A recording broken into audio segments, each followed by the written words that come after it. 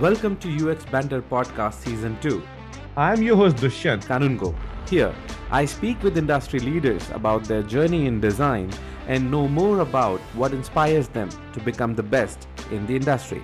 This podcast is presented by Galaxy UX Studio and powered by Galaxy Weblinks, an Inc. 5000 organization.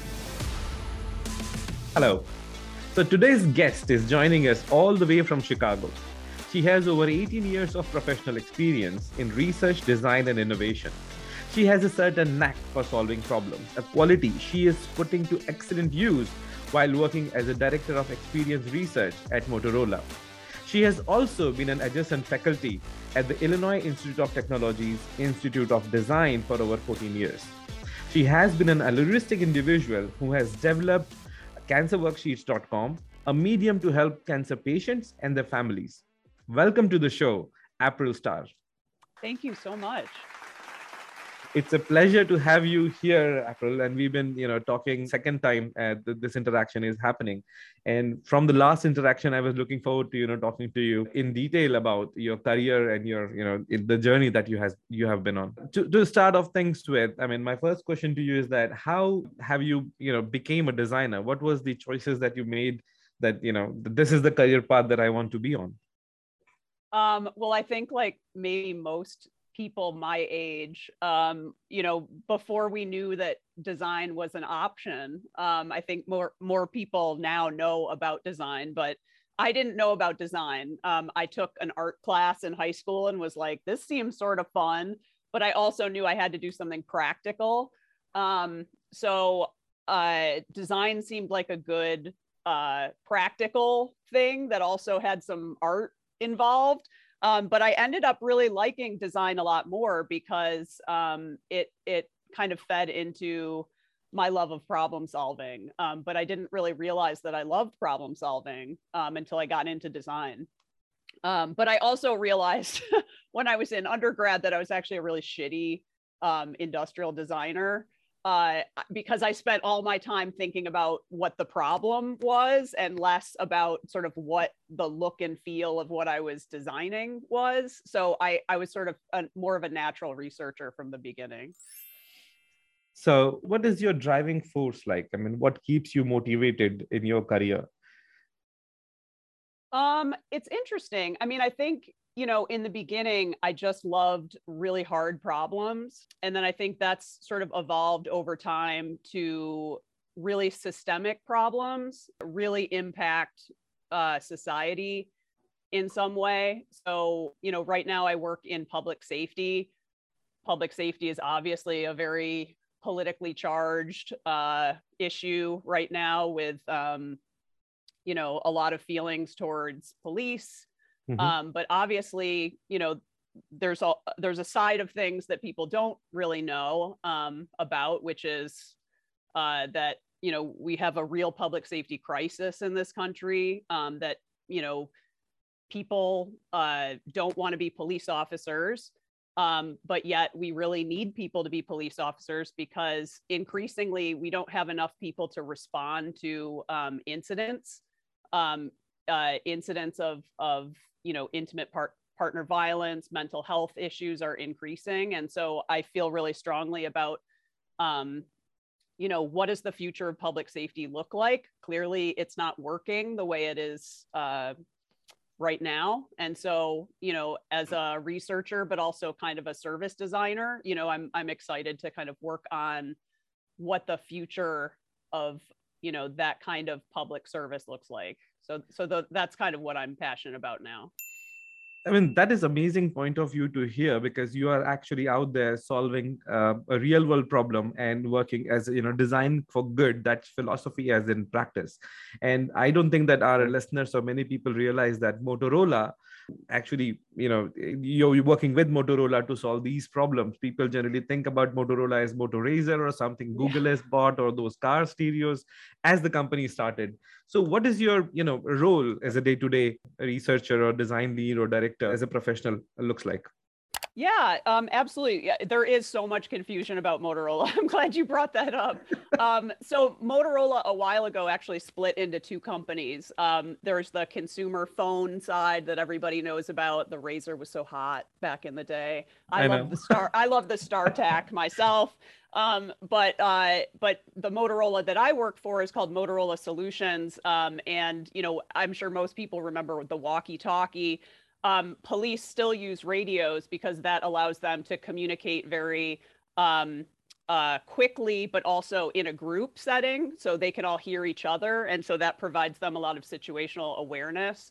And so, in a mission critical situation, it's very important for them to communicate that way. So that was sort of the origin of Motorola Solutions' foothold into public safety. But now we're very much a software company. And what we're doing is we're really building an end-to-end ecosystem of software for public safety. So we now design everything from when a call comes into a 911 center all the way to when that case goes to court. So what the incident gets documented, all of that Wow. data kind of flows end to end. And that information is so important because more and more, right, having that information be transparent to the public is so important because we need to know what's going on in our communities. We need to know, what's going on with our public safety agencies and how they are responding to our communities. I mean, isn't this crazy that, because there are so many different type of people with different type of computer or digital skills involved, we have to be considerate about that. Nobody gets confused, nobody gets overwhelmed. There is no information overload. The cognitive load has to be managed. Yes. And Yes. then the information safety is also critical, that you need to manage users, that who can see what information, the personal data. I mean, this must be, wow. I mean, It's a lot. It's a lot. It is a very tough space to work in, but that's why it's so fun and challenging. And we work with incredible data scientists. We work on great problems trying to utilize AI to help support our users.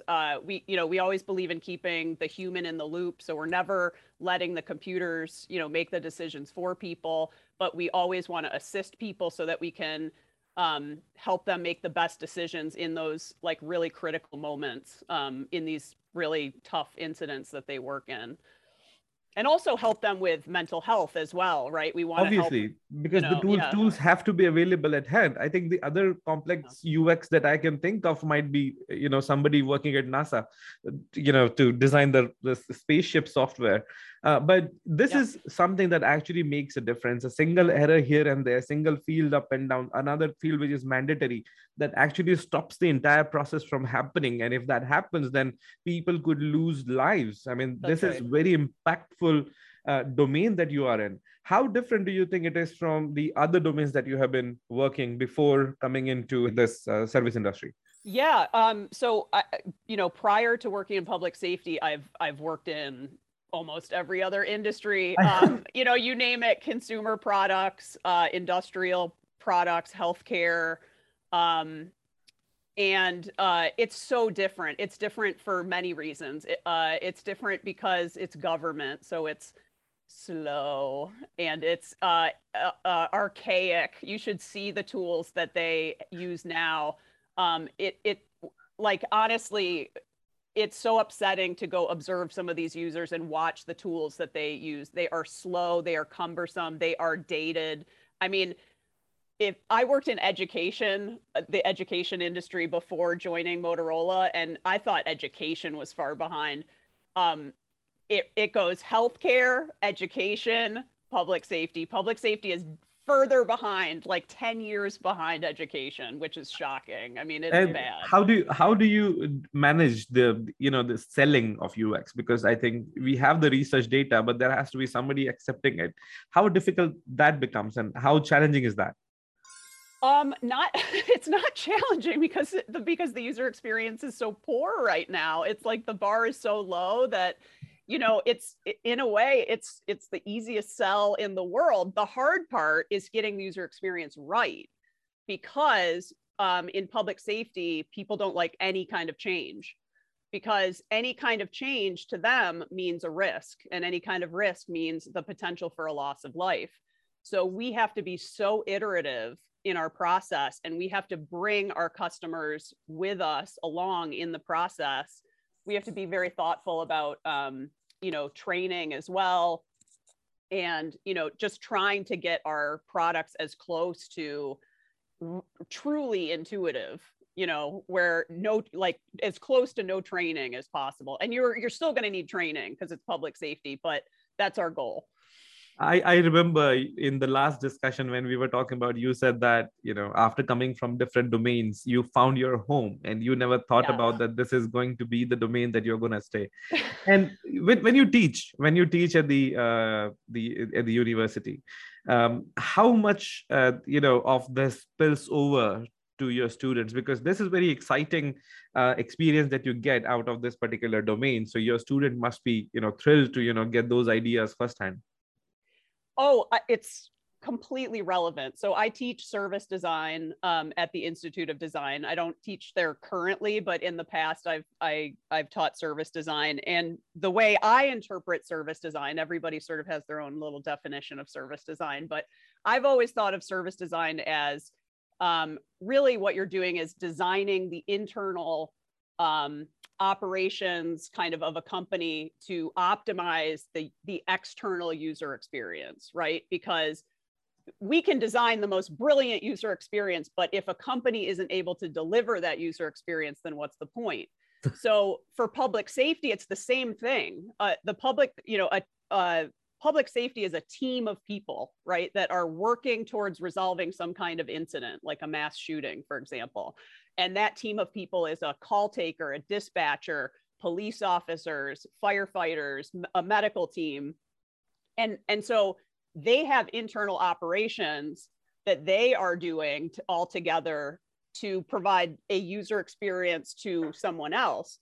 But Motorola is also a company that is trying to provide a user experience to their customers. So It's almost like there are two services that are being designed together simultaneously to deliver two user experiences. So it's very complicated. So it's more like the cognitive load is on the designer rather than just keeping sure that the is just happens all the time. So the moment I'm listening to these things, to your stories, I think this will give great insights to people that what makes UX challenging.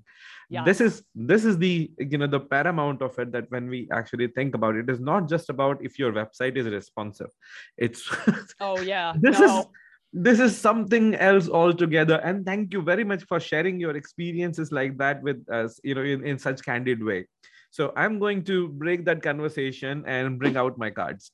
Okay, I'm ready. Okay, right. So these are our rapid fire questions. And in season 2, we have different questions than we had in the first season. So I'm going to shuffle them and I'm going to ask them quickly, and you have to answer really quickly. Okay. So that we get through the deck. Okay. Got it.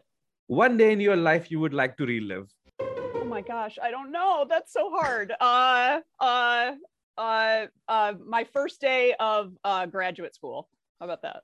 Okay. Books or movies? Movies. Which one? Oh no. Gosh, I am not good at this. I'm an overthinker. So this is like the hardest thing for me. Citizen Kane. Okay. Your least favorite subject when you were studying in school or college? Oh, industrial design and sketching. Marker rendering. Hate it. Fast food or fine dining? Fine dining. There's a place called Proxy in Chicago, and they make this like dip with this bread, and it's like amazing. Whatever the dip is, it's like always different, but it's amazing. Proxy. It's great. Okay. Sunrise or sunset? Sunset. Not fan of waking up early? I actually am a morning person, but if I'm going to but I'm busy in the morning. I can enjoy the sunset. Yeah, I really like sunrises, but unfortunately, I can't seem to see them. Yeah, exactly. Who has the time? Yeah. So go out or stay in? I'm a stay in person. Okay. Yeah. If you won $10 million today, what is the first thing that you're going to buy? Honestly, I would donate it to neuroendocrine cancer research. Yeah. All right. If you can move anywhere on Earth, where would you go? New Zealand. Oh, that's a beautiful country, actually. It is. Uh, It's beautiful. Your least favorite job till date? My least favorite job to date? Easy. I feel bad like saying their name, but I worked at a company. I was desperate for a job. It was a packaging company. They made plastic packaging, and as soon as I joined, oil prices went up, and so like the job turned into like how much material could we like take out of the plastic packaging, and it was horrible, and it was a terrible job. So, Okay. Your last Google search? Oh my gosh, can I actually look? I don't even know. I'm a researcher, so I'm constantly Googling everything. Looking at things. Yeah. Okay, I'm looking. Let's see. What did I Google last? Okay, so I Googled "Don't Tell the Bee in Apartment 23," which is a very funny TV show on Hulu that I highly recommend to everyone. I was trying to remember the name of it, so that's what I Googled. Cool. I seen, I think, the first season, not after that, but It's very funny. It funny. is. I think the lead actress, I don't know her name. She's amazing. She's is. Amazing. And I've seen in other shows as well, and movies and all, but yeah, she's always a pleasure. Yes. And what is your guilty pleasure? Let's see. My guilty pleasure is going on Spotify and starting a radio station based off of a song I like, and then just listening to new music, and then just favoriting song. Like I love finding new music just all the time. Yeah. Great. And first thing you do when you wake up? Look at my phone. Okay. Just like everybody else, I'm sure. Yeah. So this question was from the first season that we have actually removed it from the circulation, but I have to ask, what is your favorite phone app? My favorite phone app. Lately it's Just Watch, which is an app that allows me to sort of keep track of everything that I've watched and everything new that's coming out and on which streaming network it's on, because it's so hard, to figure out when. Yeah, you know when the next episode is coming or when the season is out. Just Watch, you said. Okay, that's something that I definitely am going to check out, because in the last season we have recommendations such as Uber, TikTok, Notes, Calendar, Instagram, and among others, but they already, everybody had a reason that why those apps were actually useful, so I'll add that to the list as well. Okay, it's not a great user experience, but it's functionally favorite, it's good functionally. Yeah. All right, so with that we'll conclude the rapid fire part of our show, and coming back to something something that you hold really dear, which is the website that you created about the cancer care cards. So how those worksheets came to be, and what was the thought behind creating that website? Yeah. So after my husband passed away from cancer, and it was very surprising. So he was diagnosed in February with neuroendocrine cancer, and then died 6 weeks later. And he was very healthy when he was diagnosed. So it was very shocking when he was diagnosed. And then it was very shocking how quickly he declined and then eventually passed away. And so after he passed away and I had time to reflect on our experience, I was just really angry and frustrated with the healthcare system for many reasons. I had spent time documenting, our experience during the time in the hospital on our Caring Bridge website, just to share with friends and family. And as I reflected on our experience, I looked back and I was like, what a messed up experience it was. This was wrong, what we went through. Like the actual user experience of what we went through was wrong. It occurred to me that we didn't get the right information in the beginning of the experience. We didn't get in the right information throughout the experience.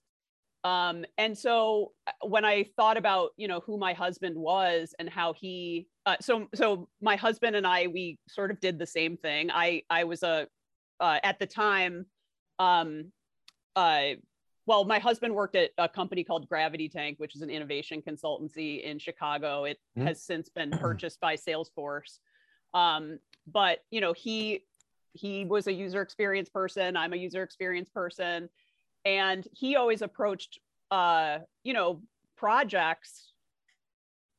like, hey, we don't know, design, you don't know what the end is, but you know the steps to get there. You follow the process. And when I thought about, a cancer diagnosis, I thought, hey, you don't know how you're going to get there, but you know where you want to go. You want to get rid of the cancer. And generally kind of the steps that you're going to need to get there. There's a treatment plan. There's going to be some milestones of diagnostic tests. And there's some basic, information that you start with. And so as I started piecing this stuff together, I just thought, well, this is just project planning. And I can put together some project planning worksheets to help people plan out what this cancer treatment and diagnosis plan is going to look like. Because when you are diagnosed, you're in a fog.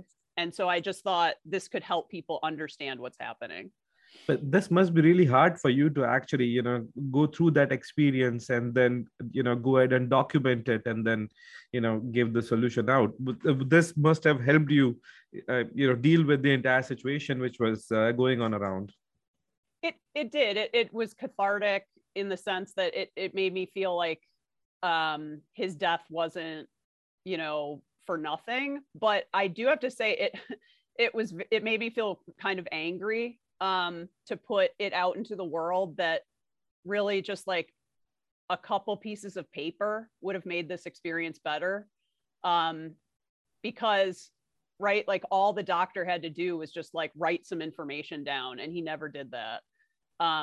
And that was what was upsetting, is that I didn't know enough at the time to even ask for that information to be written down for me. It wasn't until after all of this happened and I had some time to reflect that I thought of it. And so that's what so while it did help me kind of heal a little bit, it also kind of opened the wound a little bit more, because healthcare is awful. And there's so many little, small, simple things that could be done to make that experience better. And yet the system isn't set up for those little things to occur. True. So all the listeners who are interested in knowing more about it, and if you want to read those worksheets or see that if they can be, come in handy for help, God forbid, if anybody needs them, they are available at www.cancerworksheets.com. I repeat the URL, which is www.cancerworksheets.com. So you can, download it, share it socially as much as you can. People think that cancer is something that happens to other people, and it's something that cannot, happen to their near and dear ones or themselves. But it's a surprising disease, and it's not just one form of disease. It's a collection of different type of diseases which are named the word cancer. So that is where the help is available. Thank you very much, April, for actually setting that up and putting this out there for everybody. So with that, I think we are at a part of the conversation when I have to ask you that people who are starting off in UX, who are coming into the industry, do you want to have give any suggestions to them, or something that you wish you knew before you started your journey as a UX professional? Yeah, absolutely. It's so funny. I think when I was in school, I think everybody really gravitated towards brands of companies. Like, I want to work at IDEO, I want to work at Fitch, I want to work at this place, I want to work at that place. And now that I'm older, I look at things, and not just me, but my colleagues as well. We look at things through, who are the people I'm going to be working with? What's the content I'm going to be working on? and really what is the organization that I'm going to be working within. And those are really the three things that are really most important. It has very little to do with the brand of the company. So, find a place where the people are supportive and they're people that are going to inspire you. Find a place where the content itself is going to be something that is exciting for you. Right? I know so many people that they just want to go and work at Google, which is fine. If you want to go work at Google, that's great. But just remember that at Google, you're going to be like a small fish in a giant pond. And so you're going to be working on like this little piece of a user experience versus maybe getting a broad, working on more of a user experience at a smaller place. So just think about, what scope you want to work on. So I think earlier in the career, I think it is best to, work for, relatively smaller places, I think so making too. sure that the work that you're actually getting is on point. And that is where, I just, as we were talking, I said that the work that you are doing is exceptional and very challenging. And, even I got excited hearing about it. So you also said that you are still looking for people to hire? Yes, we have a number of people, a number of positions open on both the research team and the UX design team. On the UX design side, we're looking for UX designers, UI, visual design. And so, we have positions open globally. So, definitely check out our website, Motorola Solutions. We have all of our positions listed on LinkedIn. You can also send your resume directly to an email address, designops@motorolasolutions.com. We'd love to take a look and see your work and hear from you. But we work on really exciting stuff. I can't tell you. And we have a great team of people. We're about to have a UX summit globally, and we have great speakers coming. It's such a fun team. I'm so grateful to be a part of this team. I can't speak highly enough about it. It's awesome. We can get the idea. I mean, in the entire conversation, the emotions have gone in all over the directions. I mean, even before we started the recording, we were talking about something else, and the conversation came to UX and the career, and then we had a rapid fire, and then we went into the serious mode. I can imagine that, this is how banter should feel like, and I'm really glad that we got an opportunity and to connect like this. So thank you very much for joining us for this podcast. This actually concludes today's episode. Season 2 has been, lucky to have you on our, as things are progressing. So UX Banter is a podcast which is presented by Galaxy UX Studio and in association with Galaxy Weblinks, which is a full service provider company. So for all the listeners, we will get back to you with another episode next week. So make sure that you subscribe and like and download or add to the playlist, whatever you do, whichever platform you're coming from, iTunes, Google Podcasts, Spotify, YouTube. We are everywhere. So thank you very much for joining, and thanks, April, once again.